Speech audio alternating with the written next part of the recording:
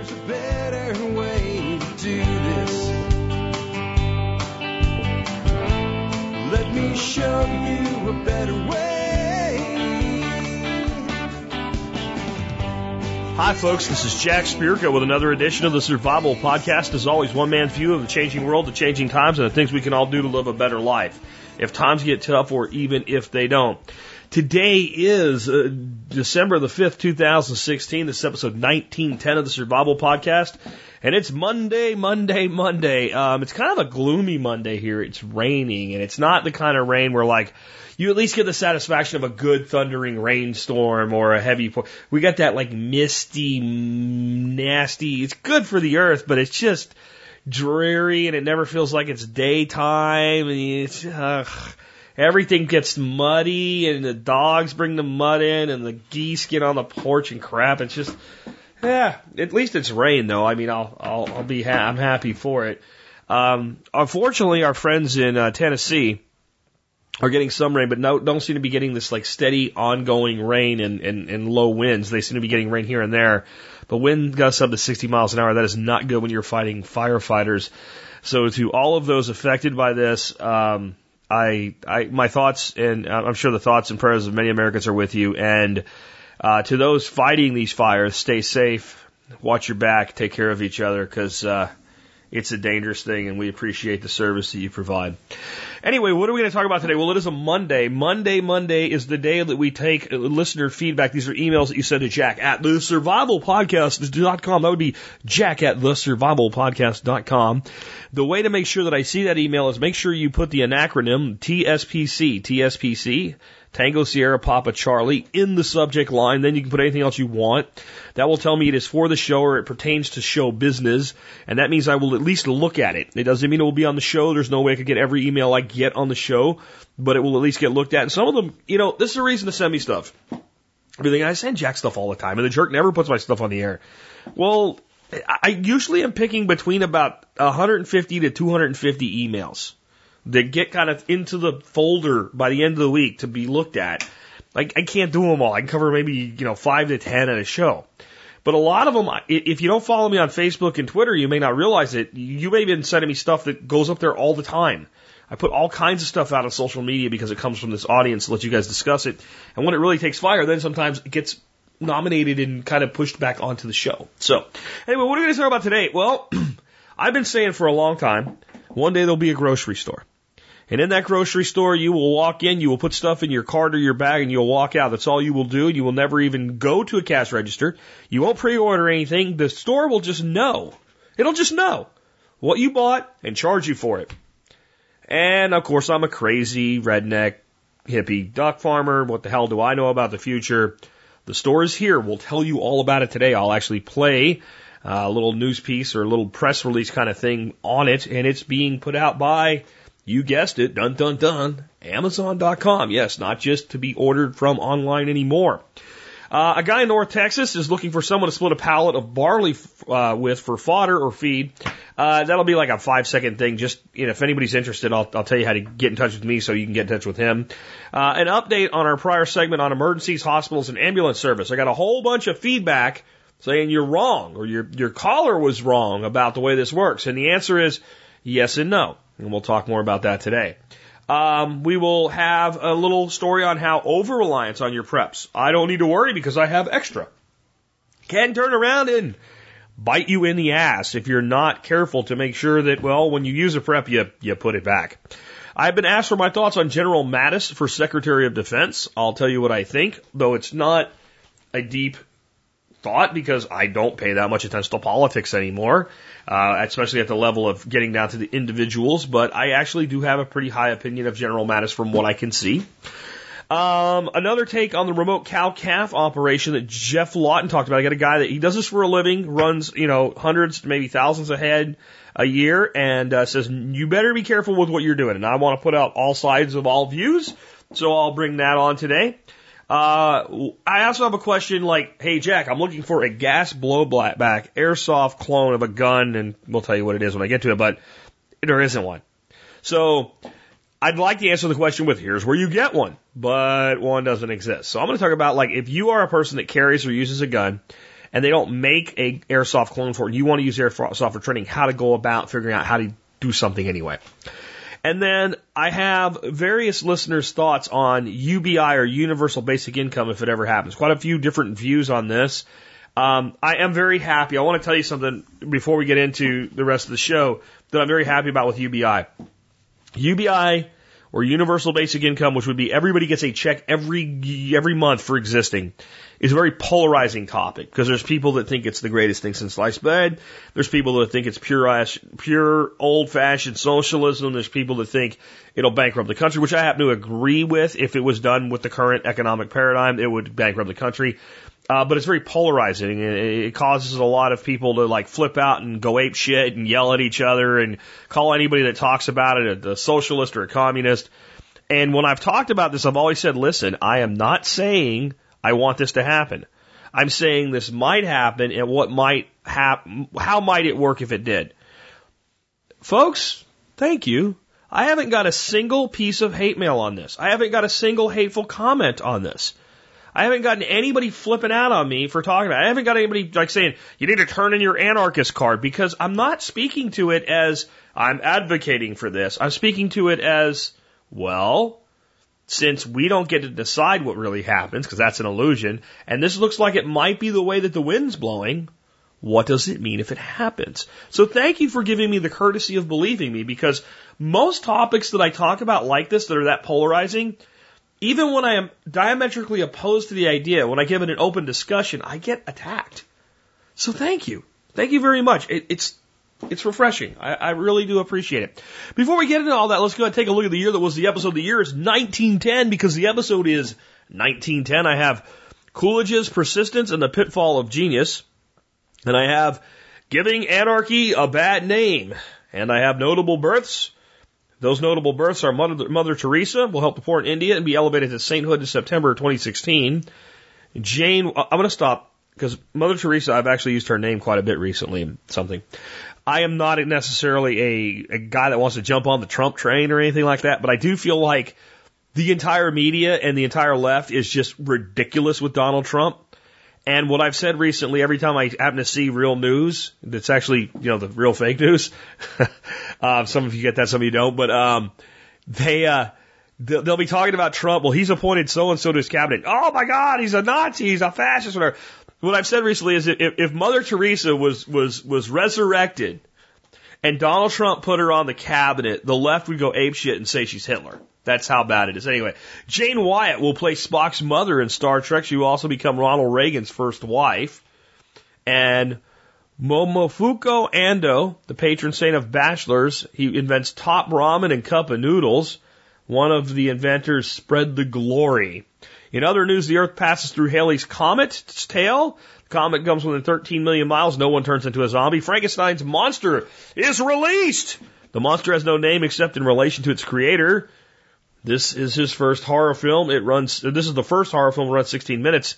And the first infrared photographs are published by Robert Wood. That infrared glow around plants is now called the Wood effect. When you look at infrared photography of plants, it's pretty beautiful.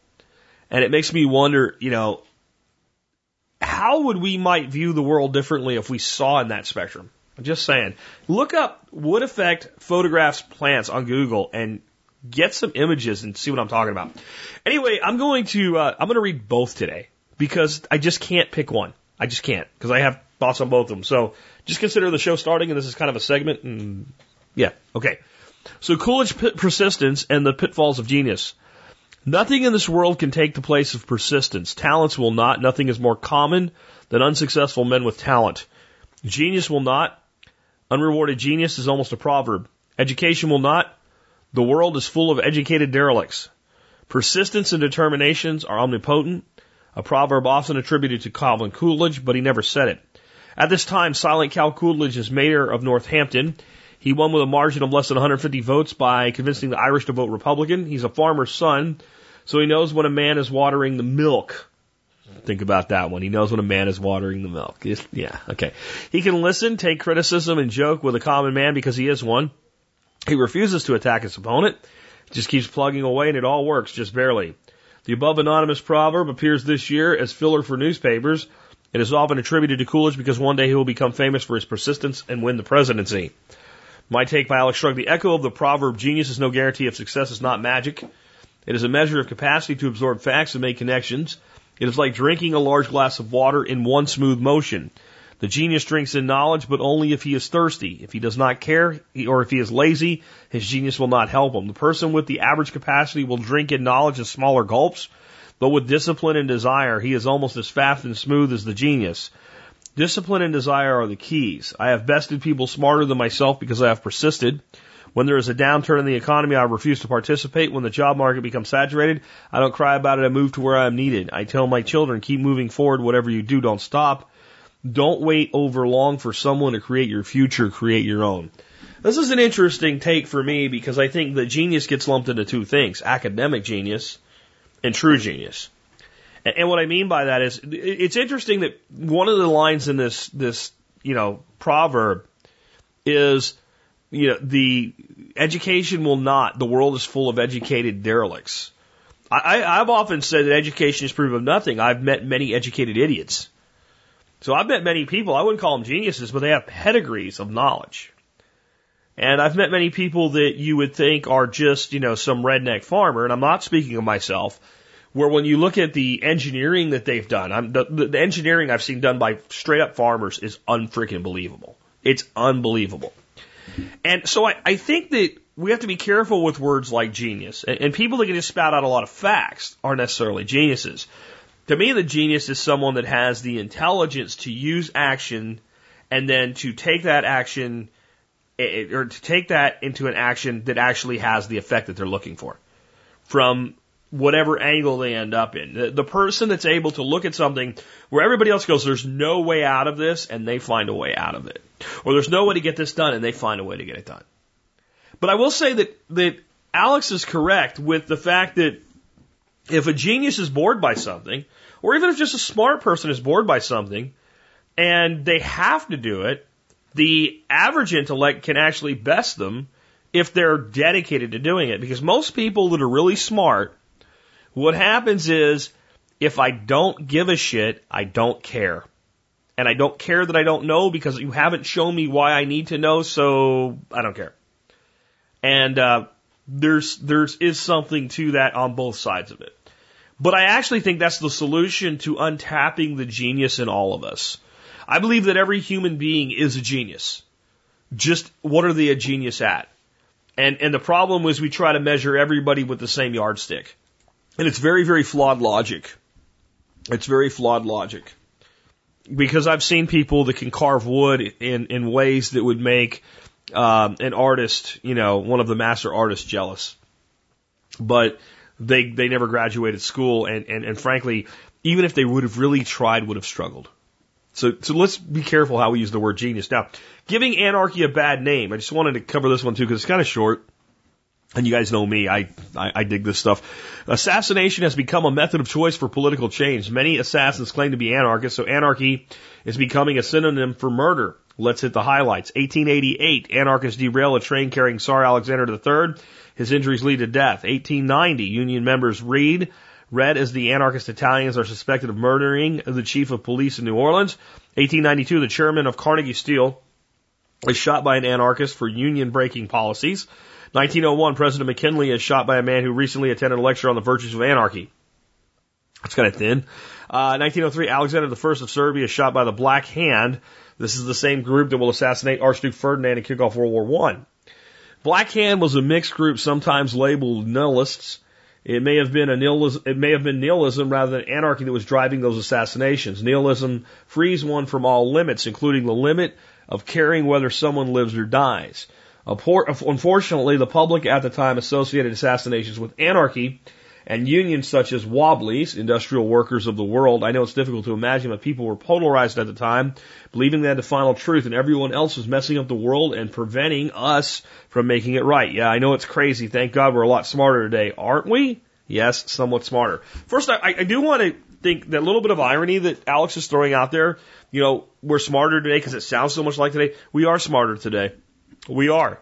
Not a lot, but I think people from this time would be shocked if you went back to 1910 and talk to the average, relatively intelligent person on the street about the way they thought things should be. It would really shock you. There is some seductive lying in the world of nostalgia. Always be careful with nostalgia, especially nostalgia for things you weren't around to see. But what this makes me think of, it ties to the other one with genius. So I know a man who is a genius. I mean, a certified genius. He's also a good personal friend of mine. And we were discussing anarchy one day, and this is exactly what he brought up. But anarchists throw bombs, and anarchists started World War I, and anarchists... I said, where do you get this? Well, I learned it in school. Okay. How much time did you ever spend on this subject? Well, very little. It was an honest answer. Very little.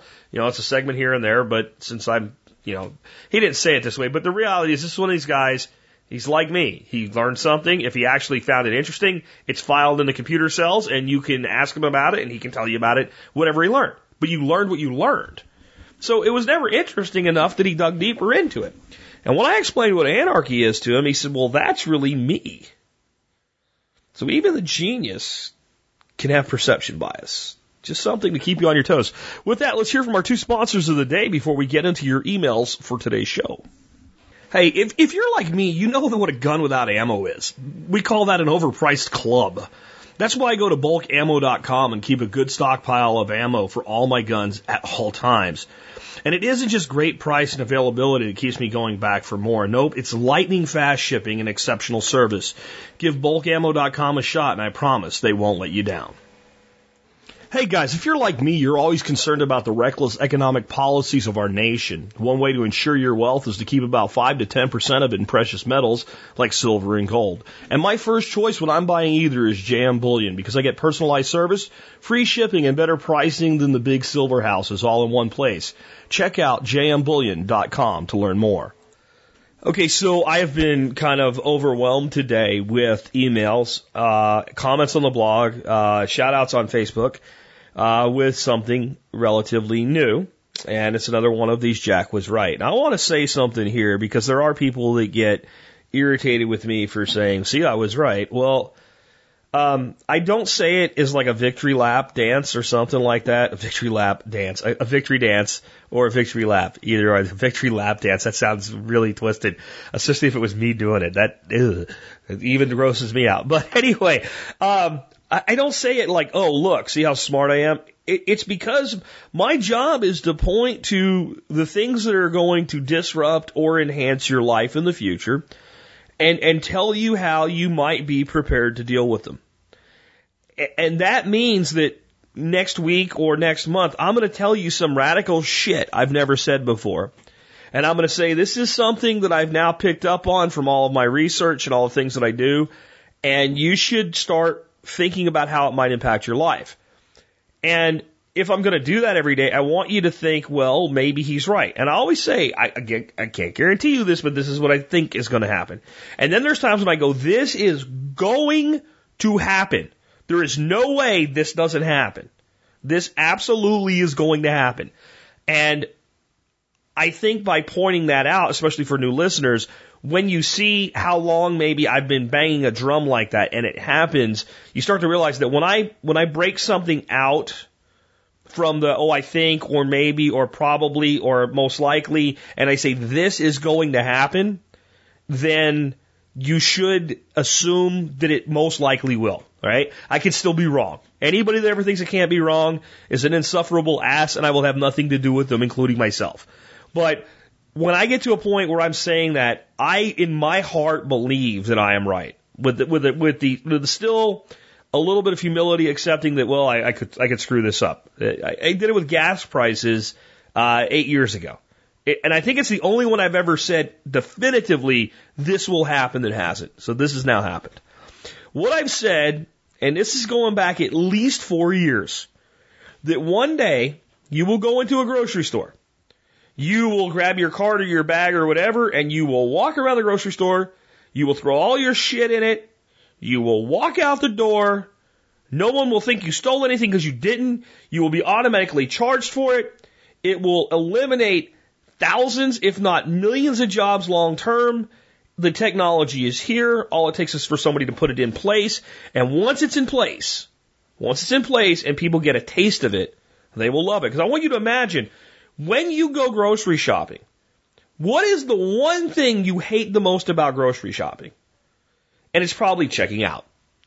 And if that could be eliminated, and you could go to store A or store B, and assuming you could afford either store, and one allowed you to just walk in, pick up your shit, and leave, which one would you go to?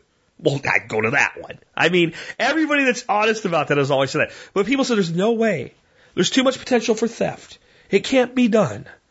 Well, I'd like to play you this little public relations release from Amazon.com. 4 years ago, we started to wonder, what would shopping look like if you could walk into a store, grab what you want, and just go? What if we could weave the most advanced machine learning, computer vision, and AI into the very fabric of a store so you never have to wait in line? No lines, no checkouts, no registers. Welcome to Amazon Go. Use the Amazon Go app to enter. Then put away your phone and start shopping. It's really that simple. Take whatever you like. Anything you pick up is automatically added to your virtual cart. If you change your mind about that cupcake, just put it back. Our technology will update your virtual cart automatically. So, how does it work? We used computer vision, deep learning algorithms, and sensor fusion, much like you'd find in self-driving cars. We call it Just Walk Out technology.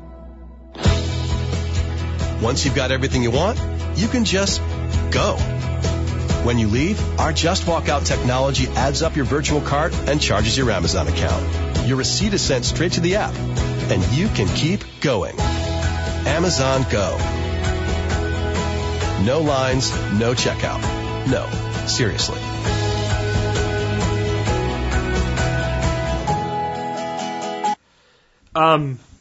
Even I usually don't get it that accurate. I mean, it literally is exactly what I've been saying is going to happen. And I think that's why I've gotten so much email, comments, feedback, Facebook call-outs, tweets, all this stuff. I've gotten just inundated with it. It must have been something that really got... I think it was actually released last week or maybe even earlier, but like it must have got some kind of big play today that people saw it. It is going to be... The first store is going to open in January 2017 in Seattle, Washington. And... It is my belief that it will be the first of many, and it is a couple different things. Number one, it is part of Amazon.com's desire to become the largest company ever. I don't think people really realize what Amazon's doing when you look at the totality of what they're doing. So Amazon has become eBay for new items. And as expensive as it is, it's not more expensive than eBay is to sell your goods and services on. It has become both a place for third-party sellers who do everything for themselves, like eBay, and a place for people who want to sell but don't want to do any work through what's called FBA, or Fulfilled by Amazon, which means you own the inventory, you pay for it, you market it, you do everything, but yet it's on Amazon.com and they do all the work once the order comes in. They fulfill it, they send tracking, whatever. All you do is make sure that they stay in stock of your items. It is taking over the United States Postal Service to some degree. I can't remember what it's called now, but there's a service that is a lot like Uber for Amazon deliveries. You decide, I want to deliver Amazon items, you go sign up, you get vetted, you pick stuff up and you drop it off, and that way they don't use the post service and you get paid basically by the job type of thing. So that they can, and right now they're the reason that the United States Postal Service has deliveries on Sunday. It's just because of them. And they are using USPS to put the hurt on USPS. And now they're going to open brick and mortar grocery stores. And I think this is a brilliant move, and I'll tell you why. If Amazon was going to start opening up stores that competed with Walmart or Targets or whatever with all of the stuff that Amazon already sells, all the durable goods, the non-consumables that Amazon already says. I would say I think somebody at Amazon has had a brain aneurysm and they are on the road to ruin because they're destroying that very model. There are few things that people really want to go get. And there's certain things that the Amazon shipping model doesn't work the best for, and those are consumables. Specifically, your produce and things like that. If people are going to go to the store to get produce and dairy and things like that and meat anyway, and some of these things, like you can ship them just fine. You can ship ribeyes just fine. But you can't do it for free shipping on Prime or $4.95 for Prime Pantry because it has to be packed in ice or it has to be in dry ice. It has to be, guaranteed overnight, all these other things. So certain goods, at least for now, we're still going to go to a place to buy them.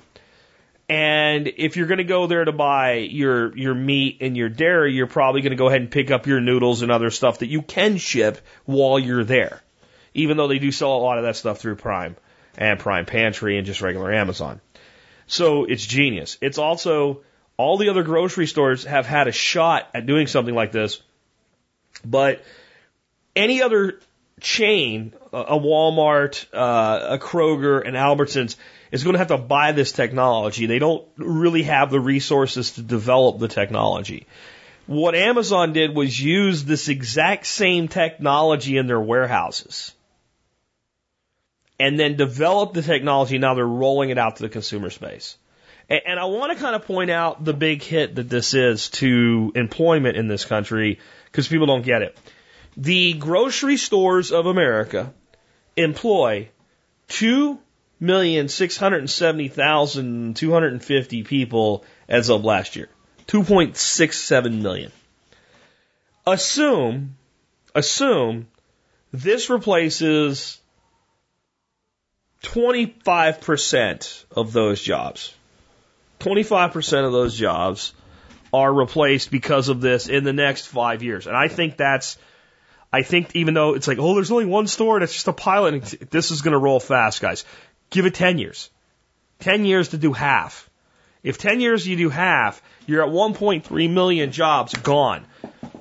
Let me put that in perspective for you because a lot of people don't get it. The largest employer in the United States is Walmart. They employ 2.1 million people. Now, you can say whatever you want about Walmart, but 2.1 million people is a lot of jobs. Okay. If we have half of and we're outside of groceries there because we're in all different types of things with Walmart, not just groceries. You got Walmart stores, you got Sam's Clubs in that number, you got truck drivers, and all of those jobs have their own problems, but it's not just all grocery, right? Again, the number that I gave you for groceries of, was it 2.6 million. It does include management and things like that, but that's all. This is from the government, BLS.gov. That's all in the dedicated grocery sector employees. 2.6 million, 1.3. So if you compare that to Walmart's number of 2.1, it's like half of every person that works for Walmart losing their job just in this one thing. And I think the number could be worse. Because if you go to, there's a lot of people being employed by Amazon warehouses, but there's a lot of work being done by robots too. And the technology Amazon already has can stock shelves. The technology to have the trucks bring the stuff to the store without a driver is already here. We just haven't had the regulatory hurdles cleared yet, and we will. There is a staggering amount of loss of jobs in the next 10 to 20 years coming that is unfathomable to people. Even people talking about this just don't get this yet. And again, we keep having people like, I can't remember who it is now, but one guy that's pretty famous said that, well, as long as there's problems to be solved, we'll have jobs. We'll have things for people to do. Sure, but do they pay a wage? Do they come with benefits? Are they the type of thing that Americans have been taught to accept as jobs? And is there enough for everybody? How many of these sectors can be hit this hard before you hit a tipping point where you start to have a downward spiral and we have to do something about it? And we're there. We've talked about this for the last 100 years, really. Society really for 100 years has looked at one day technology will, replace workers at an unprecedented level. And it's always been the case that whatever technology has done to replace people, there's been new opportunities and things like that. But we're reaching you have to also understand, like on top of this, how many people right now, if they didn't go to their job for the next 6 months, it wouldn't really matter. It was just, nothing would happen. No one would really care. Like somebody would care the day they didn't show up and somebody had to pull their slack or whatever, or a solution had to be found. But like within a couple weeks, people just go, we never really needed that person. Guys, it's millions. And as you start the leaning out process, those people go first. Those people go first.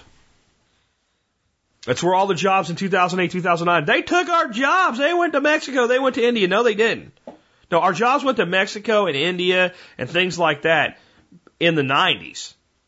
And some of them are still leaving here and there, but the big exodus was the 90s. 2008 and 2009, the jobs went away. They disappeared because of leaning out. I'm telling you, I was in the business sector at the time. We did it with our companies in advance of it. 6 months in advance, we had already leaned out because we knew. We knew it was coming. And a big part of that is the brilliance that is Neil Franklin, my ex-partner. He sat me down and said, we're going to be in a recession in 6 months. Not a little one either. Serious recession. It's going to impact us hard. We need to make hard decisions now. He convinced me of it, and then we had to sit down. We had 3 different companies that we oversaw. And we had to sit down with executives in all 3 of those companies and explain to them why they had to let people go before there was a problem. It wasn't easy, but we did it, and we came out the other side stronger. But the people we let go, we never hired them back. And it happened in hundreds and hundreds of places, thousands really, in 2008, 2009. Because we're at the end of this. This is an end game. We have to evolve to something completely different now.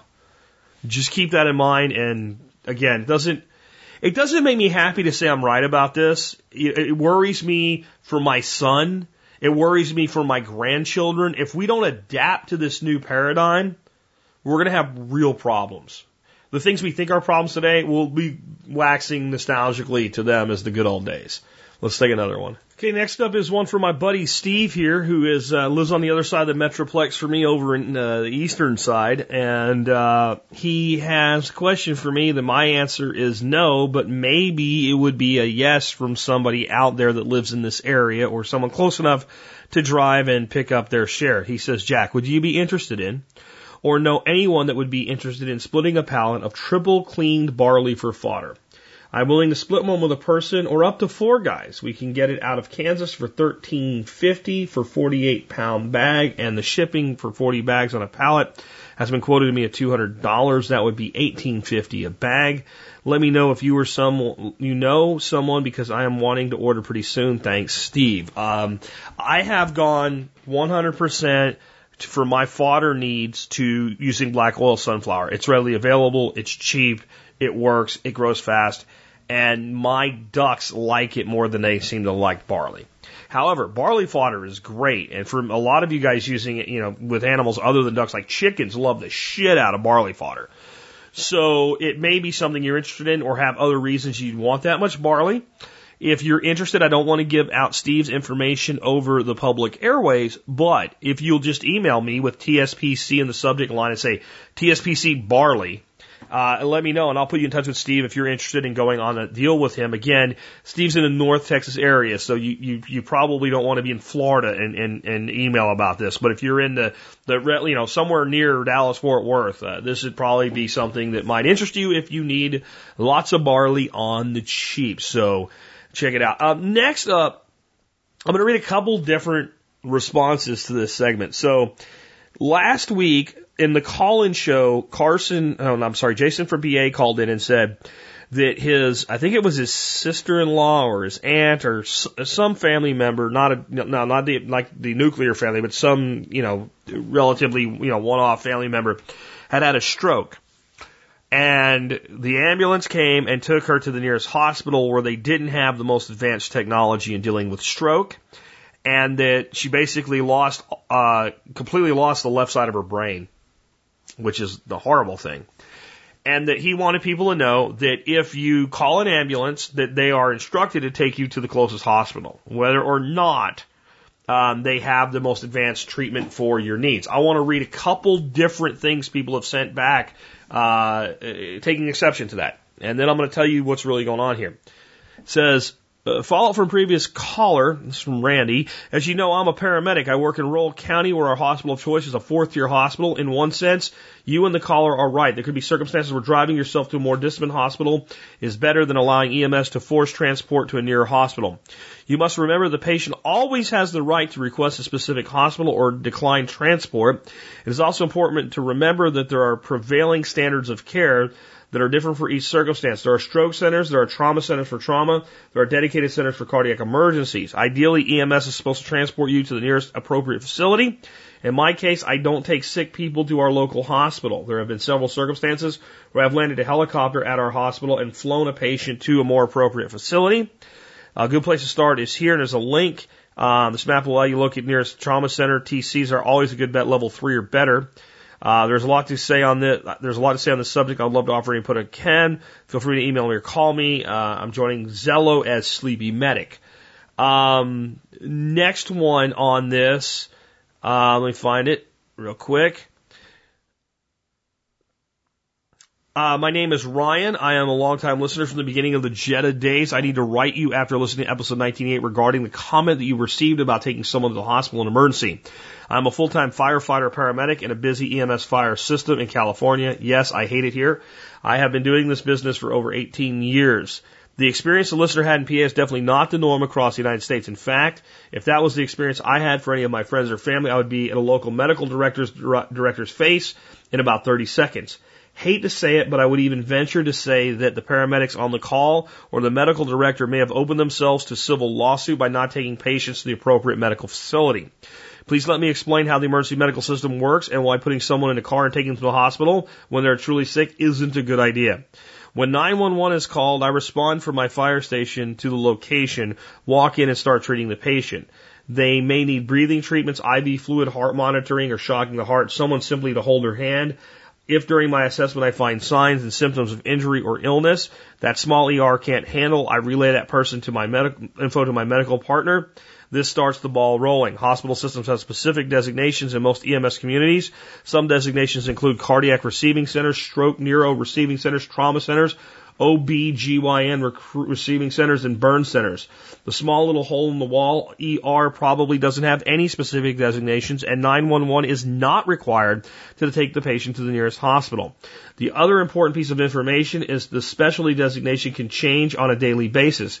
If one hospital is a trauma center, but they just had 4 trauma patients dropped off, and that's their max capacity, then they can't take any more trauma patients.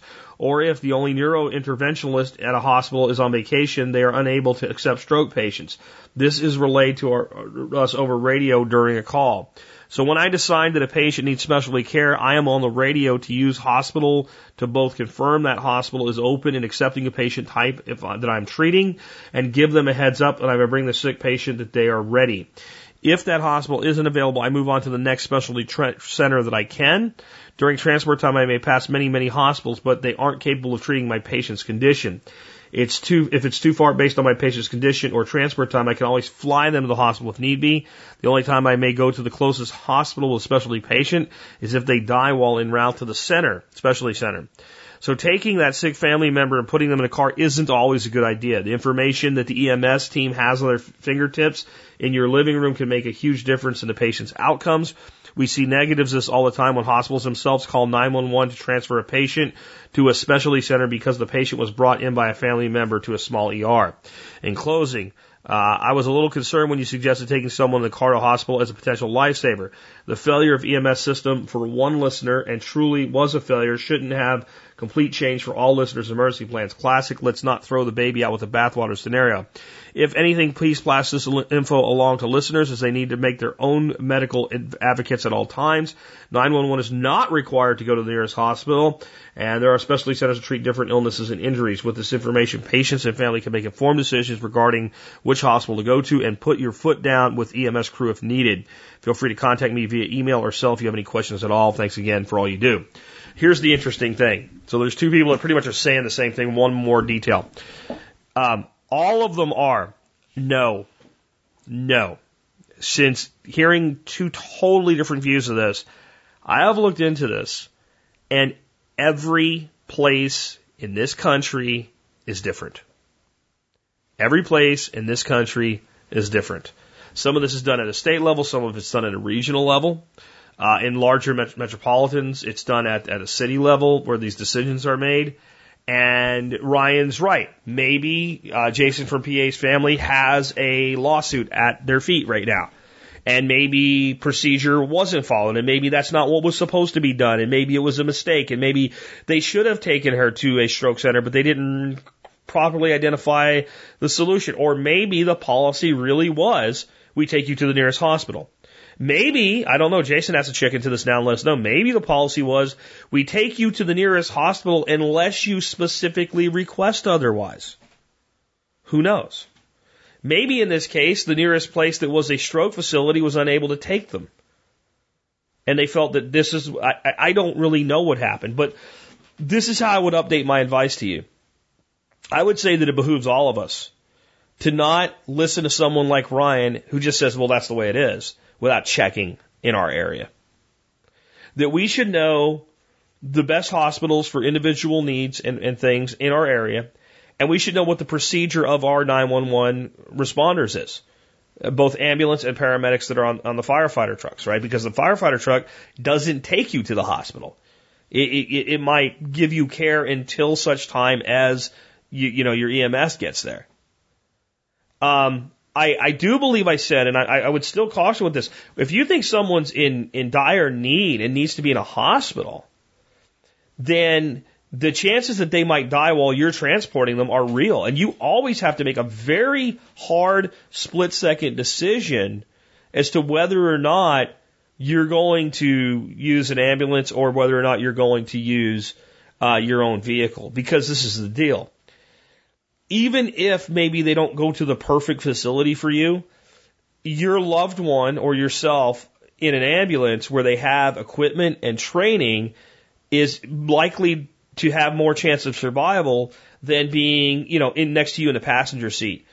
If they go into cardiac arrest, even if you know how to do CPR or what have you, well, if you've stopped to do that, you're not on the way to the hospital anymore. So I think I gave quite a bit of caution with that. But I also think that we do have to take, and that's what Ryan says, you have to be our own advocate. We do have to make our own decisions in the end. We really do. So I'm going to just kind of update my advice with, you should find out what the standard procedure is in your area if you call 911 and an ambulance comes. What do they do? Do they do what Ryan said? Do they get on the horn and start going, okay, this guy's having a stroke? Or this guy's got serious trauma? What is the nearest trauma center? Where's the nearest, place with advanced stroke care? And start working the numbers and figuring it out and going, shit, if we can't get you there, we're going to have a helicopter come get you? Or do they take you to the nearest podunk ER and dump your ass off? Which one do they do? And, I hate to say this, but everybody has a bad day and does half-ass job, even people that are supposed to save your life.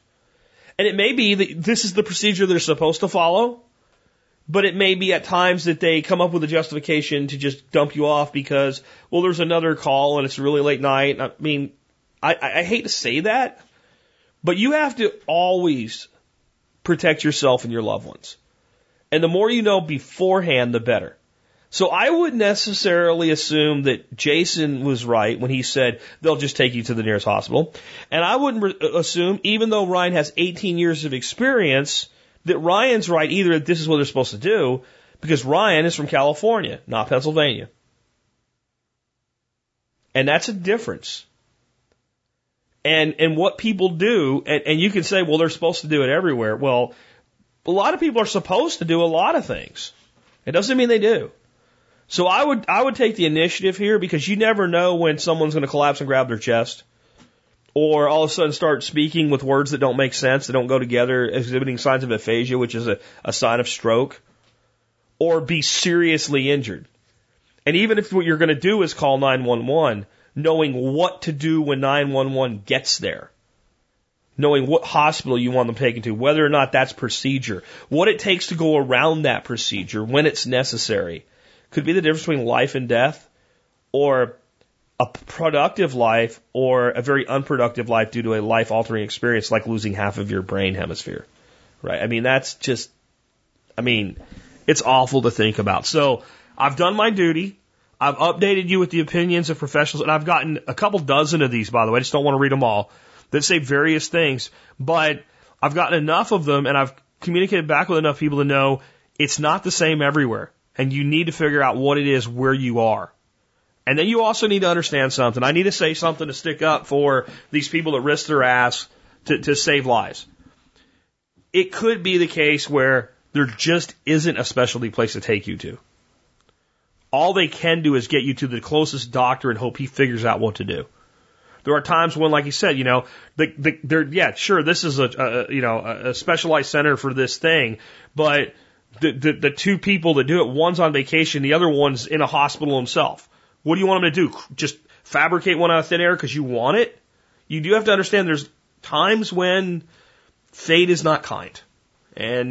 But we should do all we can to not be at the whim of fate at the same time. Next one comes from Mike, and it's a confession to getting his ass handed to him by fate because he relied too much on his preps. How does that happen? Here you go. It says, I got caught unprepared because I was used to having my preps back me up. Since starting listening years ago, I've kept my car's gas tank nowhere near empty and always carried 2 to 2.5 gallons in the trunk. I missed my usual fill up on Friday and my wife drove the car more than usual on Friday night and Saturday. I started Monday with the same low fuel warning light that I had on Friday, or so I thought. When the gas light comes on, there's still about 2.5 gallons left, so I thought I was good to go and would make the trip to Costco to fill up.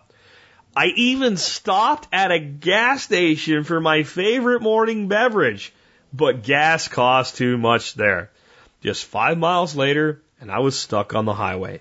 Fortunately, I was able to get all the way over to the right lane into the exit ramp. It would have been far worse if I had to pull over on the left shoulder. As I took the walk of shame with my gas can up the exit ramp in my dress shoes, I reminded myself why I used to carry gas and sturdy shoes in my trunk. Today was a piece of cake compared to what it could have been. The gas station was only a quarter mile away, but none of that is safe walking in the dark. Filling was less than safe, and short nozzles on gas cans stink. I am thankful for my wake up, and I hope this encourages others to perform a self-check of their complacency. Thanks, Mike. Living for 2 hours a day on I-75. Man, I remember those days, man. I'm with you. So I guess that the little gas can that you kept in the vehicle must have been a time when the vehicle was low on fuel, so you used it and then didn't refill it. I'm guessing that's what happened. I've been there. Now, not at this point in my life since I started really practicing preparedness, but when I was a kid, I say a kid, I was out of the Army. I just got out of the Army. And I bought a Mustang II, which is like the Pinto's big brother, right? It was like a 74 or 76 Mustang II. It's a pretty nice little car. I paid $400 for it cash. And my buddy and I we're going fishing out to the river, and we're hauling ass along this little country road, and then we get up on the highway, and we're hauling ass down the highway, and all of a sudden the car just goes poof, shuts off. The gas needle said quarter tank. Well, it's an older car even at the time, and the gas gauge just wasn't working right, so I thought I had gas when I didn't. We walked, it was about a mile walk to the nearest gas station, back down an exit, going back down the highway and down the exit, because we knew where the gas station was, we're from the area. We get down there, we tell the gas station guy, this is like a you know, a Cooter's gas station where it's like a guy that actually owns it and works there, and he kind of takes pity on you. He doesn't have like a convenience store. He's like a mechanic shop and gas pumps.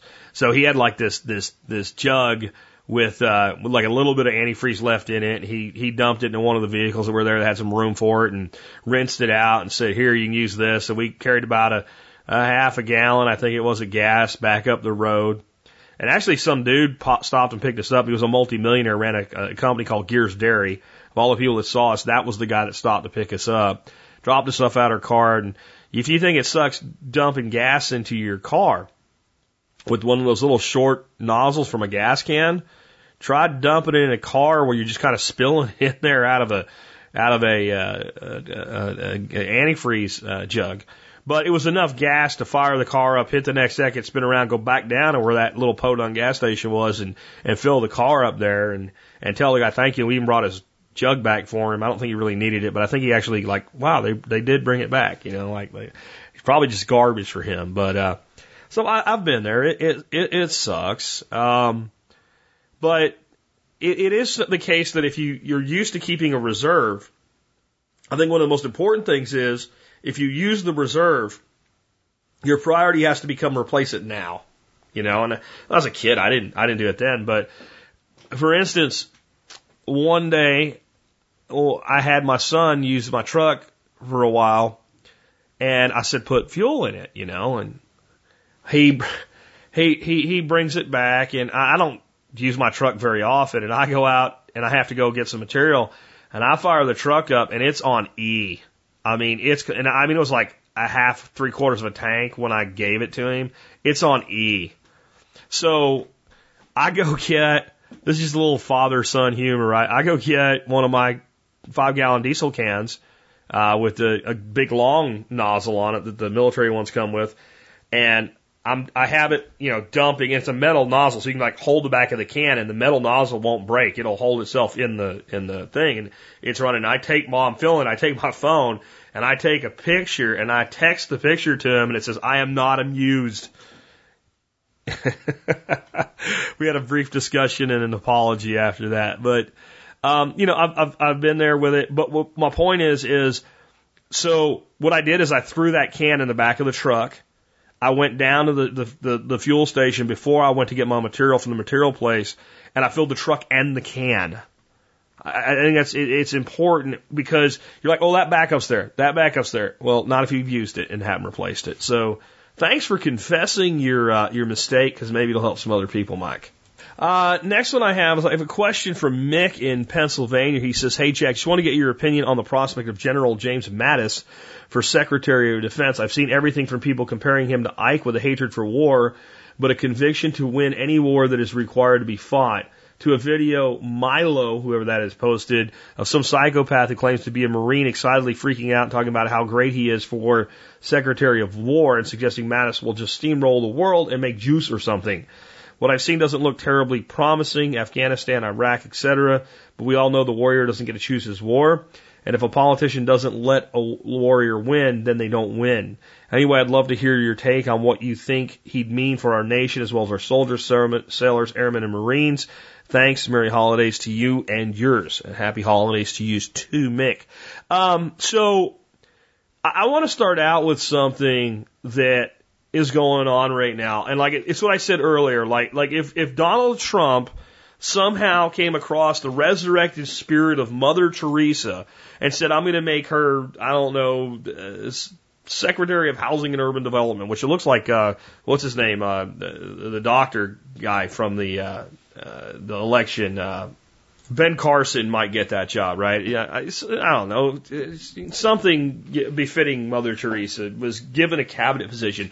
The media would say, "Oh my God, she's Hitler." I mean, that's how. Like, nothing the guy says or does can be right under any circumstances, and that's what's happening here. So General Mathis is being quoted with some of like really controversial quotes. He said, like, it's fun to shoot some people, right? But there's been no context given with how and where that, you might be like, well, where would that be okay? Okay, so here is where he said it's a hell of a lot of fun to shoot them. All right, he did say it. You go into Afghanistan, you got guys who slap women around for 5 years because they didn't wear a veil.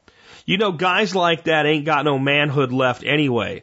So it's a hell of a lot of fun to shoot them. Actually, it's quite fun to fight them, you know. It's a hell of a hoot. It's fun to shoot some people. I'll be right up with you there. I like brawling. And that was about fighting the Taliban in 2005. All right, you got a Marine general. And when he said this, he's still active duty Marine general. I don't care if you're a Marine lieutenant. I don't care if you're a staff sergeant. I don't care if you're a sergeant first class.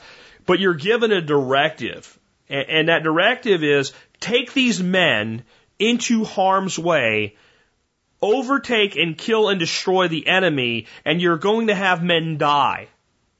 And you have to make them willing to go with you in this mission. Because telling them they have to because they're in the military is not good enough if you actually want to win. This is how you win. And I'll tell you something. I'll tell you something, God honest. I consider myself as close to a pacifist as I am morally capable of being. I don't want to hurt anybody. I don't want to harm anybody. I don't want to shoot anybody. I don't even want to beat the shit out of anybody, even though every once in a while you get angry and you kind of feel that way.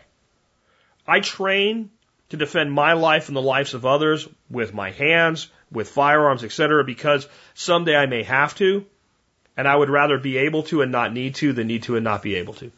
Okay? It's just basic, simple things. But you show me a guy that beats the shit out of his wife because she didn't wear a veil properly and thinks it's okay, and he beats a woman every day, and you put me in a situation where that guy wants to shoot me and I get to shoot him, I will take some satisfaction in knowing that son of a bitch isn't going to be there to do it to her anymore. And if that makes me anything bad you want to call me, fine. Because I would rather be that than someone who wouldn't stand up for that woman. And if that's the kind of guy this guy is, you could do worse.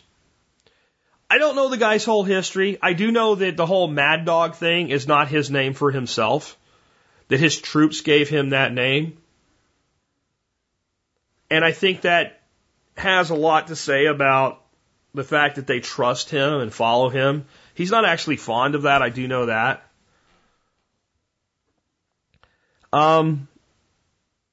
He also said this quote, I come in peace. I didn't bring artillery, but I'm pleading with you, with tears in my eyes. If you ever, and I'll just say it because it's his quote, if you ever fuck with me, I will kill you all. What do you expect from a Marine? Especially a Marine Corps general in combat arms. I come in peace. I didn't bring artillery, but I'm pleading with you all with tears in my eyes.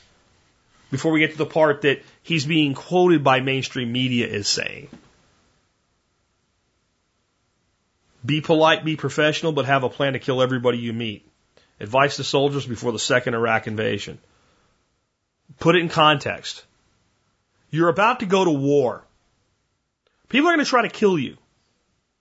They're going to try to make you dead. Whether you want to go or not, doesn't matter. The order has come down from our commander-in-chief. We're going to go take that hill, proverbially. Be polite. Be professional. But have a plan to kill everyone you meet. That's actually a lot of temperance against the killing. And the killing is going to happen one way or another. I don't know. The hurdle, as I believe Mathis has been out of service for 3 years, and what they've always said is there's supposed to be in the two highest positions in defense, a civilian and a military role. And therefore, people that take the Secretary of Defense position have to be civilian and are supposed to have been out of service for more than 7 years versus 3. There is precedent for this. It was done before any of the people listening likely were ever born in the past, but it probably can be done again. It probably will be done again. He probably will be our Secretary of Defense. I don't know. I don't have a dog in this hunt. I am woefully fed up with politics. But I am willing, even me, I am willing to give Donald Trump a chance. Here's some rope, either prove me wrong or hang yourself with it. And I'm certainly willing to do it with it on this decision, because the real question you should be asking yourself if you pay attention to this stuff is the guy capable? Is he competent? And I don't know that there's a more competent person than that. Because I'm going to say this about Donald Trump. I'm going to give Donald Trump some recognition. I feel is worthy of it. The deal keeping the carrier jobs in Indiana, not all of them, but a lot of them. He's being criticized because, well, they made a deal with the company. That's what he said he was going to do. Well, they gave him tax incentives. Okay, so you're saying taxing businesses less keeps them in America. That's what you're saying. So yeah, I'm kind of for this 15% corporate tax rate or whatever they can cut it to, because again, this is what people don't understand, guys. The corporate tax thing, when they say it's a tax cut for billionaires, it's a tax cut for companies. Personal income tax, when you take money out of your company, when you take it as a dividend, when you take it into your personal possession, it gets taxed again. Okay? It gets taxed twice. So if we're taxing corporations 40%, and then the guy taking the money out of it as a CEO is taxed at 35%, that money's taxed at 75%. Okay? You got to understand that. But my deal with Trump, with the carrier thing, you correct me if you know otherwise. Please do. Because I'd like to know where it happened. To the first time, in my knowledge, a man ran for president. He made a promise. I will keep, specifically said, I will keep these carrier jobs in Indiana, and kept the promise before he was sworn in. After the election, but before he was sworn in. Already got involved, already got the deal done. No matter what you think, you got to give him some credit. Now, the whole Bernie Sanders thing, he just said to every company, all you have to do is threaten to leave and you can get tax incentives. Well, I'd like them all to pay. I'd like everybody to pay less taxes anyway. Because all you're saying again is cutting taxes makes businesses stay. So I'm willing to sit back and say, now let's see what's going to happen. Because I'll tell you what's not going to happen. Gay people and every Hispanic and every Muslim are not going to be rounded up and put in a camp. The fear bullshit of the left. And I'm done, because I promise you no politics until the new year. But there's your little bit of it. It's all bullshit. Let's take another one. No, more follow-up from the call-in show last week. Actually, the Expert Council show last week. This is from Sean in Oklahoma. Sean says, while Jeff Lawton may have some very good agricultural advice, I would feel remiss if I did not weigh in here. I gotta give you some background. So the caller called in, he wanted to do a cow-calf operation with 10 cows, 10 calves on a piece of property he can't get to all the time, maybe a couple times a week, or once a week. And he had some issues, and Jeff gave him some advice. But here we go. Jeff Lawton may have some very good agricultural advice. I would feel remiss if I did not weigh in here. I operate a very large 3,000 head cattle operation in north central Oklahoma. If this guy thinks he can succeed in operating a cow-calf remotely, he is sorely mistaken without taking some serious financial losses. I would seriously suggest that he would invest in 5 or 6 wire fence to keep his livestock in, considering reducing his stocking rate to 5 to 6 animals to the size of his property. And most importantly, he needs a way to ensure that those animals have water every day, every damn day. He needs to start with feeder cattle, stockers, for at least 2 years to see what unforeseen issues he will run into. Cow-calf operations require more attention than lay people give credit to. They will be veterinary needs, mechanical needs, and time requirements that all cost money. I wish this fellow luck, but the cattle business is not an any man's business. It requires daily attention and steadfast care. I would be morally irresponsible to have a remote operation and think all will be fine. I offer this advice with love and hope, and we will find more freedom and self-reliance.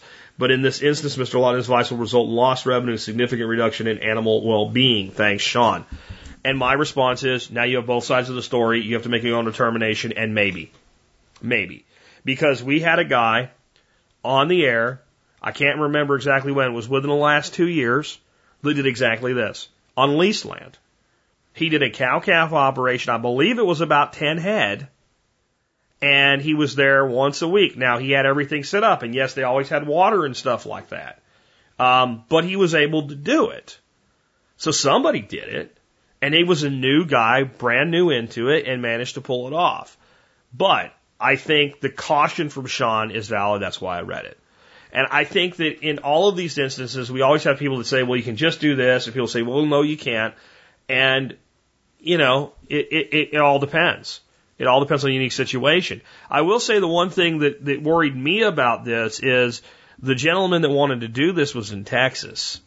Our grazing land in Texas is not as rich and lush as it is in a lot of other parts of the country.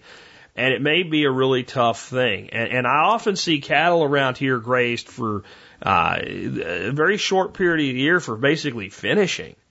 You see places around here where we get this really nice pasture in late winter, early spring into early summer.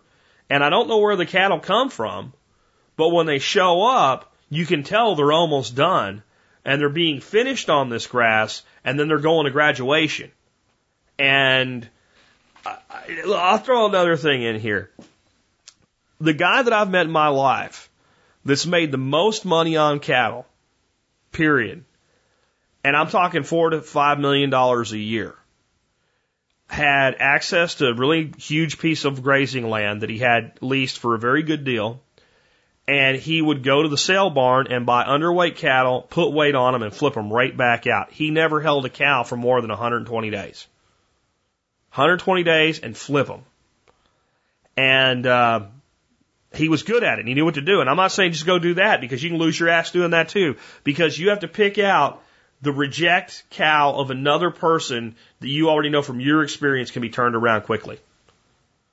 And he knew how to do it. And he was an old man. He had to be in his 80s. And myself and Mark Shepard and 5 other people deep into this sat around listening to this guy and were just blown away by what he was able to do. And he didn't do everything the way we would have done it. Not everything was 100%, beyond grass-fed organic stuff. But his model worked. And I think that there's something to be said for figuring out what works. Now, what I like about Sean's advice, use cheap cows, use less cows, figure out what you're doing wrong before you try to do it right. Maybe.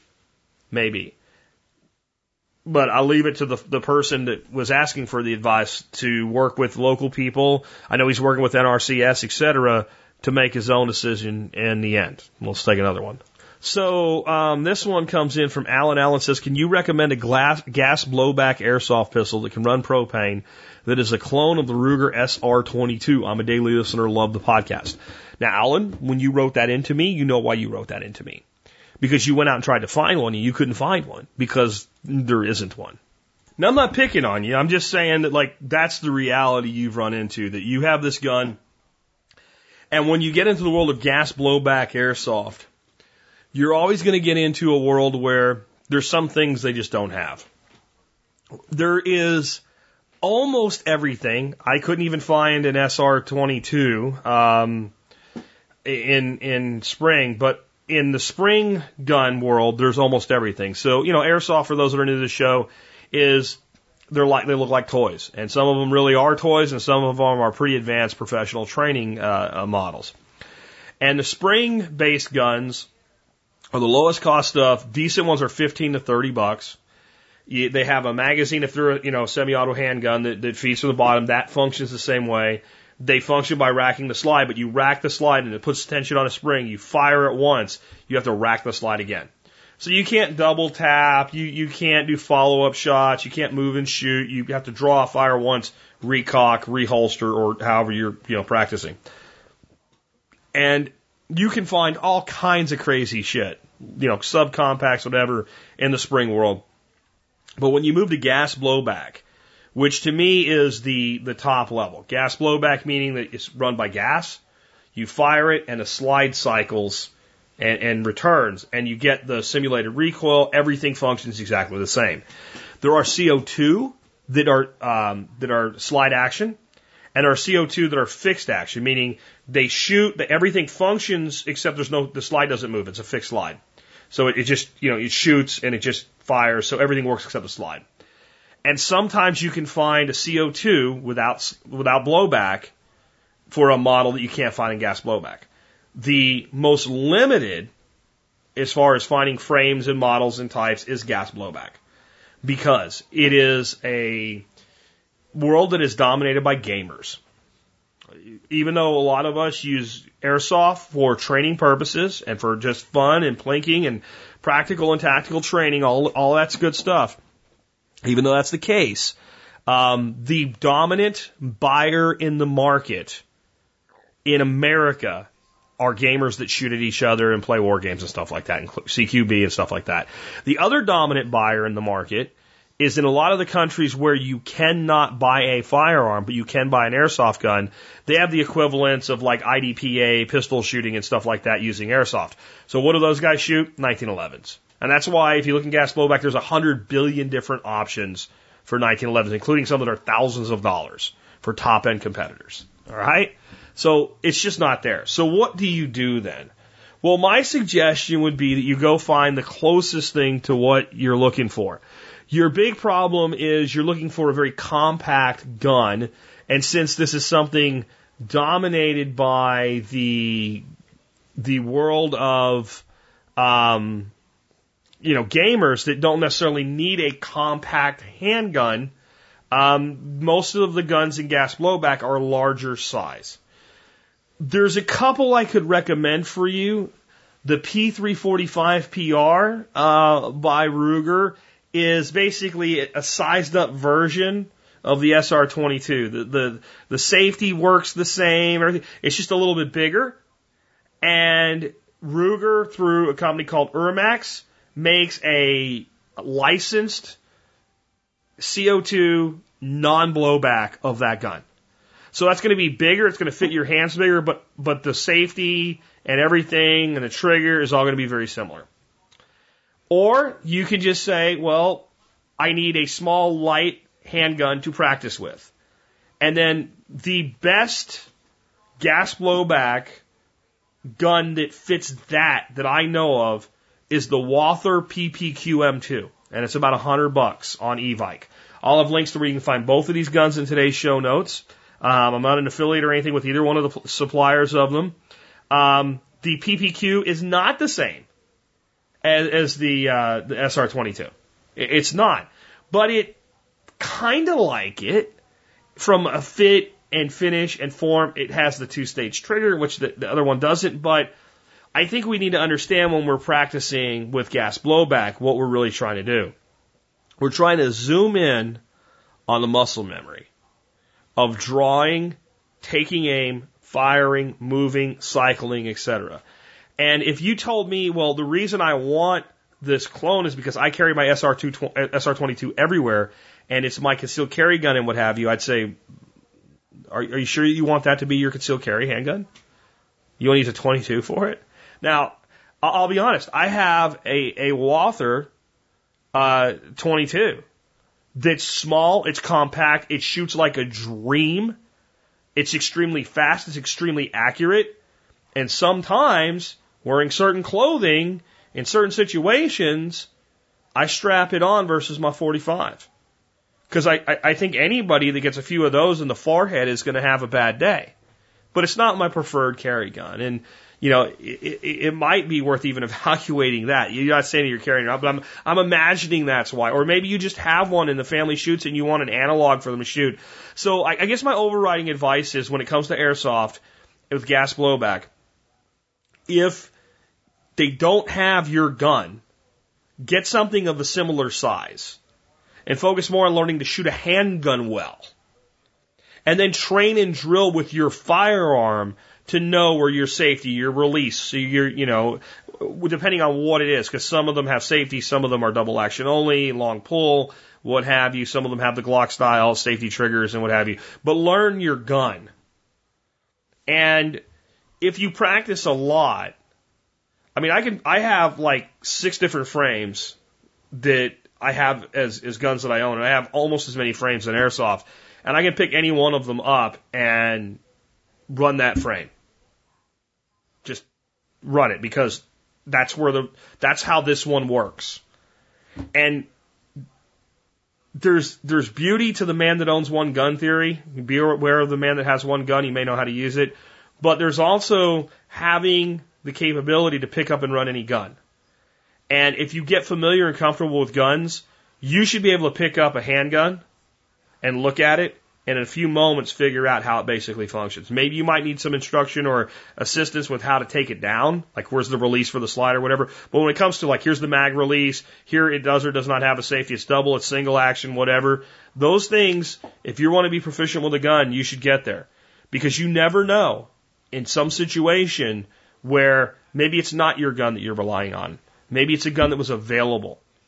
Maybe it's a gun because somebody that was in an altercation dropped it because they were hit, but somebody else has a gun and you've picked it up.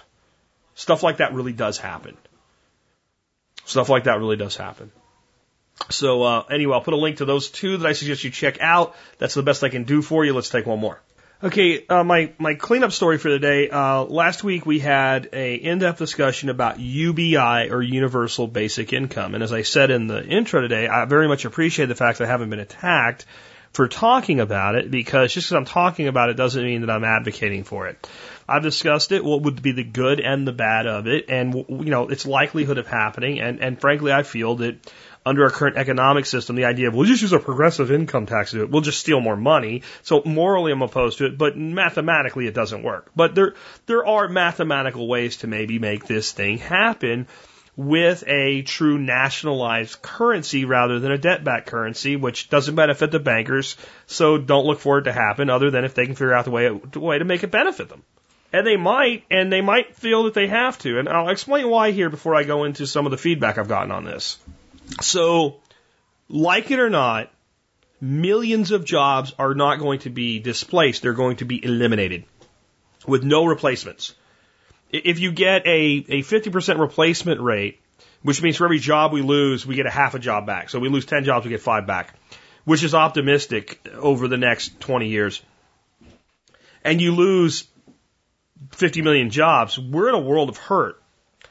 So you get to a point where the oligarchs, the corporatocracy, the businesses of the world, the giant businesses, see, the big business needs the little business to succeed. They can't just be there. They got to have like a hierarchy of business for the giant corporation to be successful too. It takes a lot of Jack Spirkos running their own business, and let's say Brian Black from ATS Tactical employing 12 people to make sure that Apple can sell enough iPhones. You see how that all works together. So if you get to a point eventually where the cannibalization process starts to hurt the large corporations, in other words, yes, we can make everything cheaper, faster, easier with automation, but we don't have anybody to sell it to, then the oligarchs themselves may see this as a solution, because it will lead to lots of little businesses and companies, I believe, if they ever do it, and a stabilization for rural America that I talked about last week. So here's some of the different things that I have had come to me in feedback over this week from discussing UBI.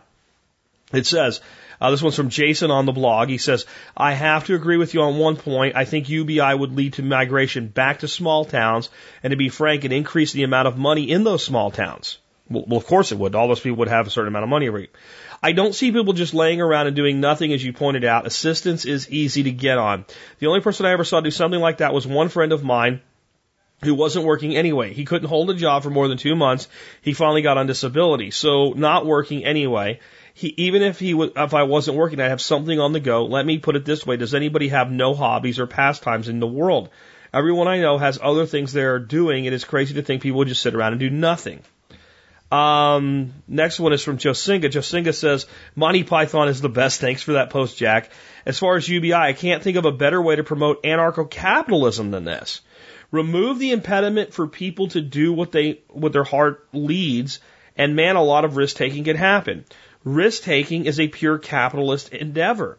Your analogy of Brian is perfect. He had his basic shit covered, so he was able to take risk, and lo and behold, many more people are benefiting from it now. This is a different take on it here for the next one. Joe says, with universal basic income, the one thing that no one seems to talk about is that government will need to track and monitor each citizen so they aren't paying a second income to an individual who doesn't already really exist for it to work properly. Without incredibly intensive monitoring of one way or the other by government, how would you stop people from claiming 2, 3, or more incomes via fake identities? And once we are relying on UBI, what's to stop future governments from requiring citizens to meet certain conditions in order to continue to receive benefits? Doesn't UBI allow government government to increase the control over people they are meant to serve. Oh, those are two different things. We'd have to have this incredible tracking system, and I mean, God, it's so complicated. Yeah, it's called the Social Security number that they use at the IRS right now. You're already tracked. Every American's already tracked with their income and everything. Is there fraud? Sure there is. Sure there is. And can you deal with that? Yeah. And will we have to have some kind of draconian 1984 George Orwell tracking system of human beings to be able to do that? Well, first of all, you're already carrying your own tracking system. It's called the cell phones. Most Americans have done nothing to mitigate that fact and just accepted that that's the way that it is. So you're already being tracked. But no, it wouldn't have to be any more than what's already in place to be able to pay people a benefit as a citizen. Just like you file a tax return, if you wanted to receive your UBI, you'd have to file some sort of paperwork to receive your UBI. You'd have to have birth certificate, whatever, and that's getting more and more. I mean, it used to be pretty easy. Like in 1985, if you wanted to set up a fake identity, it was actually pretty easy. It's gotten very difficult to do now. So, no. Now, I do have that concern. UBI. Because here's one of the things I thought about UBI. Well, should we just give it to anybody? Or should there be some requirement? Like, well, you have to at least be educated. You have to at least be educated. Well, what do you mean by that? Like, does that mean you have to graduate the state school so we can put the kibosh on homeschooling? Or you have to at least complete a GED? And wouldn't people without the education be in the most need of it? So that's a concern. What if we said, well, if you commit a felony, you lose your UBI for life, just like you lose your right to vote or own a firearm with a felony? Well, wait a minute. Those are the guys that, like, there are people that have committed felonies, that made legitimate mistakes. They've gone to the penitentiary. They've served their time. They've rehabilitated themselves. They've taken part in all different types of programs that are offered. They are legitimately not the person that made the mistake that landed them there. And yet they end up repeat offenders because they can't find a life. They can't find an opportunity.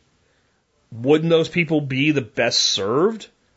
Wouldn't it be less likely that somebody would commit a crime if they had their basic needs met? So, is there a danger that once the government gives a benefit, it puts conditions upon it which give it greater control? Absolutely. But remember, I'm not advocating this. I'm just discussing the fact that they may do it. So then you have to start asking yourself a totally different question. If that's the case, do you take it? And will it even matter? Will it even matter? I mean, if all the things that government would want you to do to get your UBI would be things you would do anyway, and you don't take it out of spite, does that really help anybody? But if they wanted you to do things that were morally reprehensible to you,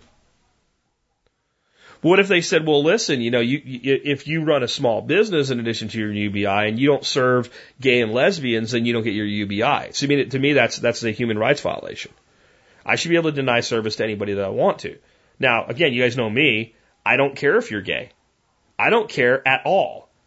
If you're gay and you listen to my show and you want to buy my product or service to support my show, that's fine. I'm an ordained minister. If I had two people come to me and say, will you perform our wedding, and they were gay, I would say yes or no based on whether I wanted to do it, what the circumstances were, but I wouldn't give a shit that they were gay.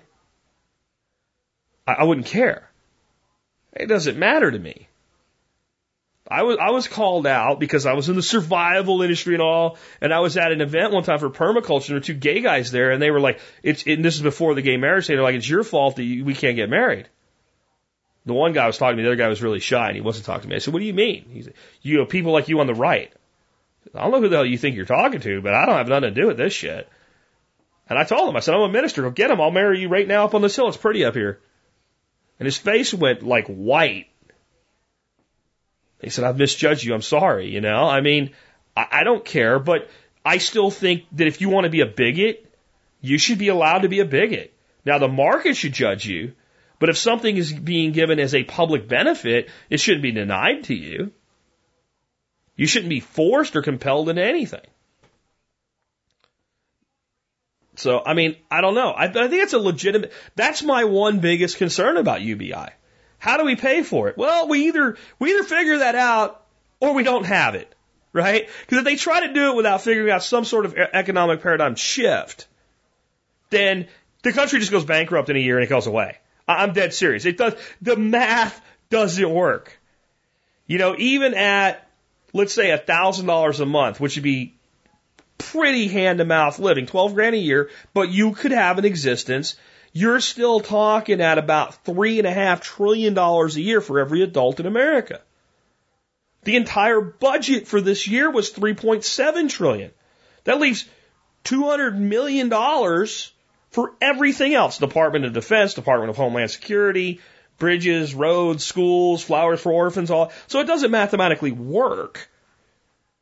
But if they figure it out and they do it, how's it going to impact us? Now, the comment before, would UBI, assuming we can somehow make it work, be good for anarcho-capitalism? You'd say, well, there's no way in hell it could be good for anarcho-capitalism because it comes from the government and the government has power because of it. Therefore, it's not anarchistic. I didn't say it was anarchistic. I said, could it be good for anarcho-capitalism? I think it would be interesting to see what people would do with their lives if their basic needs were met. Now, look, I think there has to be some incentive.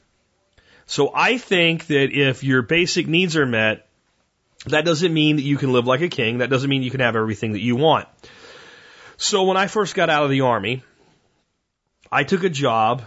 My very first job, I made $5.90 an hour, which gross, you're paying very low taxes at this point, but gross is about $1,024 a month. You 590 times 40 times 4.34. Why 4.34? You figure out monthly salaries. Here's a little math lesson today. You don't multiply by 4. There's not 4 weeks in a month. Averaged out across the year, there's 4.34 weeks in a month. So 590 an hour, averaged out across the year, 1024 a month, right? Times 12, about 12,290 a year. 12,290 and some change, right? Okay, so that's what I made in my first job. Now, I've never made $12,000 at a job because I didn't keep it for a year. I went and got something better. But I have to say this. To make it work, I had a roommate. We split an apartment, a 2-bedroom apartment. I paid half the rent. He paid the other half the rent. Now, again, this is 1993, not 2016, so inflation adjusts these numbers. But I had friends. I went out to bars and occasionally bought some drinks in a bar. I was able to eat every day. I never was like, I don't know if I'm going to be able to eat this week. I had a girlfriend, you know, and we had a pretty decent relationship until it went south. But I was able to have those things. I had a car. I could put gas in it. I could afford insurance on it. Barely, but I could. The car was paid for. It was a cheap car. I had my basic needs met. I did have to work, and it wasn't a pleasant working environment.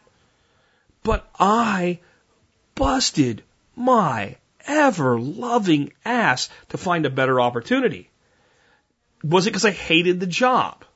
A little bit, but let me explain it another way.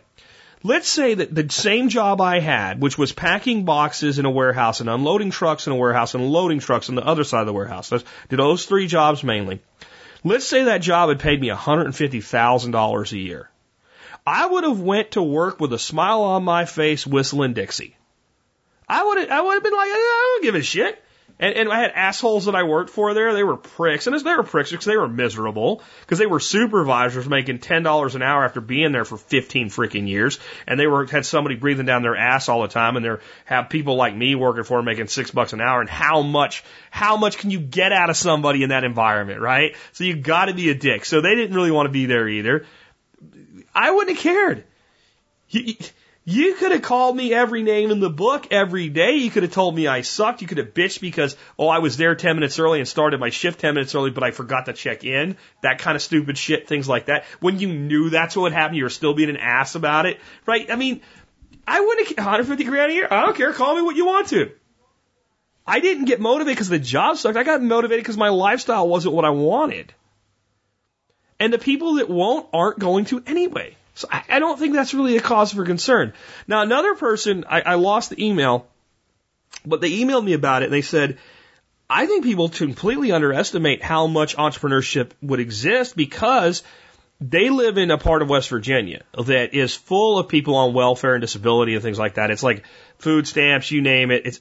The place has been so decimated that like every household has one or two people on some form of assistance, which is another case for UBI. We're already halfway there anyway. Okay? So eliminate everything else and level it out across everybody and let people fend for themselves. That's not socialism. That's here's your basic allocation of resources. Now, piss off, okay? Because you don't get anything else, and you have to make your life better. Okay? Just so we understand. But here's what he said. He said, every person I know on assistance has a side hustle. But that side hustle is under the table because it has to be. Because if the side hustle becomes above board, then they lose their benefits. I almost wonder if like UBI could work better if you got more, if you did more. What if everybody got $1,000? But if you got a job and you worked at least 20 hours a week, or you ran a business where you made at least $20,000 a year, your $1,000 UBI went to $2,000. Same tax system that we have now and everything. UBI's untaxed, your income's taxed. What if, like, when you got to a certain level of income, it went up, like it went to $1,000, $1,500, $2,000. But then we're back to the government doing what? Controlling you with a treat. So I don't know if that works, but it's interesting. Like, what if you actually encourage the behavior that? See, that's the problem. I don't trust government to do it. So I'm spitballing 1,000 miles out of left field here to understand this, okay? But what if you actually encourage positive behaviors? You know? If you put a garden in your backyard, your UBI goes up $50. I don't know. It's ridiculous. It could never be done. But could you do something sort of like that? Like, people do it right now with insurance, with health insurance. In fact, the health insurance that was put out of business by Obamacare was starting to do innovative things like this. Like, if you had a health club membership, and I think you had to get like something from your health club that said you actually used it, your insurance rates went down. Well, if you can track that and, by voluntary submission, right? Like you get this, but you can get these other bonuses by telling us. I don't know. At some point I start looking at this and I go, this is kind of stupid because they're going to do whatever they're going to do anyway. But I think we need to understand how to leverage to our best ability because I think there's a real possibility of it happening within 20 years. A serious possibility. And it could very much affect people because it would replace Social Security. There'd be this whole weaning off period.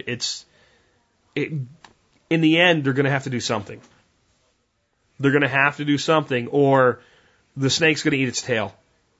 That's what you have to understand with the automation thing. Business A has to add the automation to compete against Business B because if they don't, Business B will.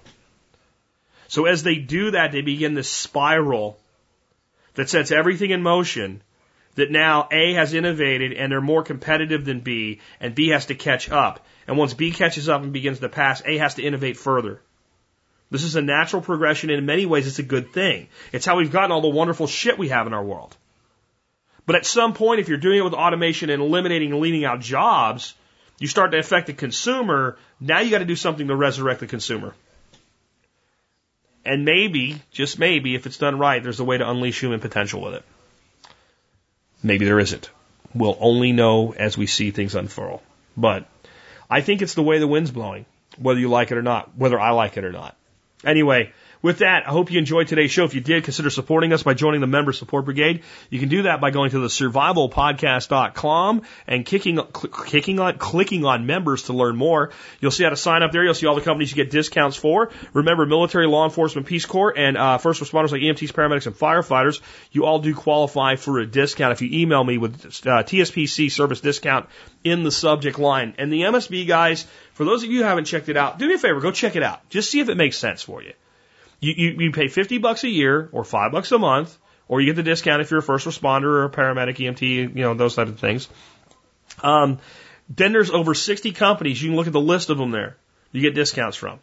You do business with us, 4 to 6 of them a year, you probably get your money back, and you're supporting the show. And then you get all the other stuff basically for free. So consider that. The other thing to do is consider doing your shopping at tspaz.com. I don't have a tspaz item of the day for you today, but if you're going to shop on Amazon, just go to tspaz.com. Just go there and then shop on Amazon. Buy whatever you're going to buy. I heard from a guy today bought a bunch of reams of paper for his office. And guess what? We got credit for it. It didn't cost him any more money. It didn't take him any more time. But he supported the show because he likes the show and the support we give him with our content. So that's how T-Spaz works, tspaz.com. That brings us to our song of the day. I am really jazzed about our song of the day. This comes from Brian. He suggested that I play the song Pushing Up Daisies by Garth Brooks. Now, I had never actually heard this song before. It was on the album Scarecrow. And by the time that album came out, I was really kind of out of the whole getting every new song as it came out thing. I'd become an old fart and was listening to music that was 10 years old or older at the point. You guys know me just listening to what I play. Occasionally I'll play some stuff that's, from 15 years ago and I call it a new song. I play a lot of shit that's from like 1980, 1975, 1969, 1982. My core of music was from the mid 80s, and living in my little small town, we were playing music from the 70s, driving around in our beat up jalopy cars, right? So, that's my world for music. So I just never heard this song, but man, it fits so much with what I talk about. I talk about making the most of your life because one day you're going to die. You're going to die. You are going to die. Okay? It's not if you die, it's when you die. There is no human being yet that we know of who has cracked the code of not dying. None of us like to think about it because it's an unpleasant thought, dying. And there's many gruesome ways. There's peaceful ways to go too, but there's some pretty horrible ways to go. And no matter what anybody thinks about afterlife, nobody seems ready to jump in the box. And there's good reason for that. But we all have to come to the fatalistic understanding that one day our heart will cease to beat, our brain will cease to pass, electrical impulses, and our body will begin to rot. And they'll either embalm us so it doesn't, which seems wholly unnatural to me, or they'll cremate us, or if we're lucky, maybe we'll just be buried and let the soil and earthworms and organisms do what needs to be done to return our body to the earth. But that'll happen. And when it does, whether on a stone somewhere or whether in an obituary or whatever, someplace our name will be. And you'll see 2 years and a dash in the middle. And I've been telling that story for a long time. See, I heard that first in 1990 when I finally got stationed. Actually, it would have been 1991. When I finally got stationed at my first permanent duty station in Panama after the Gulf War was over and all of that stuff, and I'd gotten done with jump school, and I finally went to Panama to my first permanent duty station. I've been there like a week, and the captain was leaving the company. I didn't even really know who he was yet, because there was no reason to even bother telling me all about the commander because he was leaving and we were getting a new commander. But you have a ceremony when one commander leaves and another commander comes on board. And he stood in front of that formation. You could tell that the men that had been in that company a while loved him. They were not happy to see him go. And one of the things he said was, men, one day you'll die, and they'll put a stone over your head, and they'll put 2 dates on it, and they'll put he called it a hyphen. He said there'll be a hyphen in between. He said that hyphen is you. I would have been 18 years old, I guess, at the time. I've never forgot it. I'm in my 40s now. And I still remember that day and hearing those words and them going into my heart and saying, I don't know what I'm going to do, but I'm going to do something with my dash. I'm going to do something with my hyphen. This song kind of brings that up, and I can't believe I've never heard this song. There's quite a few different ways it comes at this, but here's one stanza. What's more important is the time that is known. In that little dash there in between. That little dash there in between. In fact, let me read the whole chorus to you. There are 2 dates in time that they'll carve on your stone, and everyone knows what they mean. What's more important is the time that is known in that little dash there in between. That little dash there in between. The day you're born and the day you die don't really mean shit. What you do with the dash is what matters. And this is the final stanza in the song before they repeat the chorus. My mother died, but somehow she keeps living. She'll never cease to amaze me. Now my dad turns his back on each day that he is given because he'd rather be pushing up daisies. Since mom died, dad just doesn't really care for life anymore. I know there's some of you guys out there in that position. because that other person is, gone away because they've been taken by death or just because they've gone away. I think it's a huge mistake. It's a massive mistake. No matter what comes in your life, if you can fog a mirror, if you have an opportunity to keep living, you need to keep working on that dash. Hope you enjoy that. Hope it kind of gets reinforced as you listen to the song.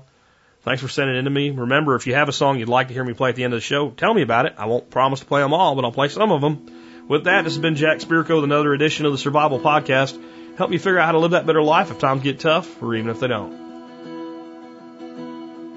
Sometimes I tell you the way that I feel. I swear that I'm going crazy.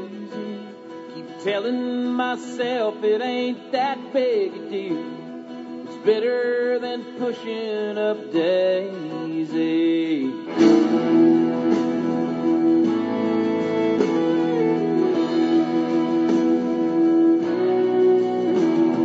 I felt the arrow from death's fatal quiver come so close it actually grazed me. I bled the blood and I felt the cold shiver. God only knows how he saved me.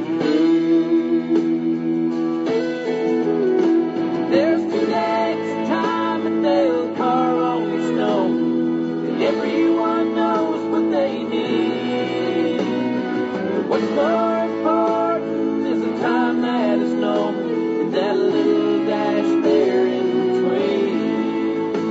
That little dash there in between.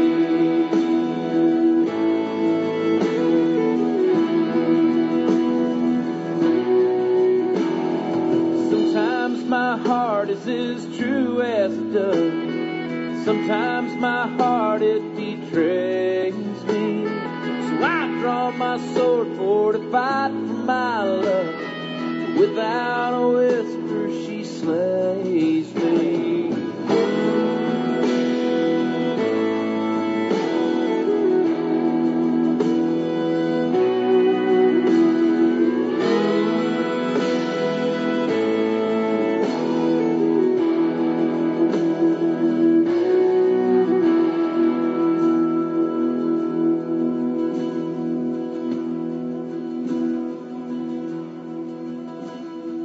My mother died, but somehow she keeps living. She'll never cease to amaze me.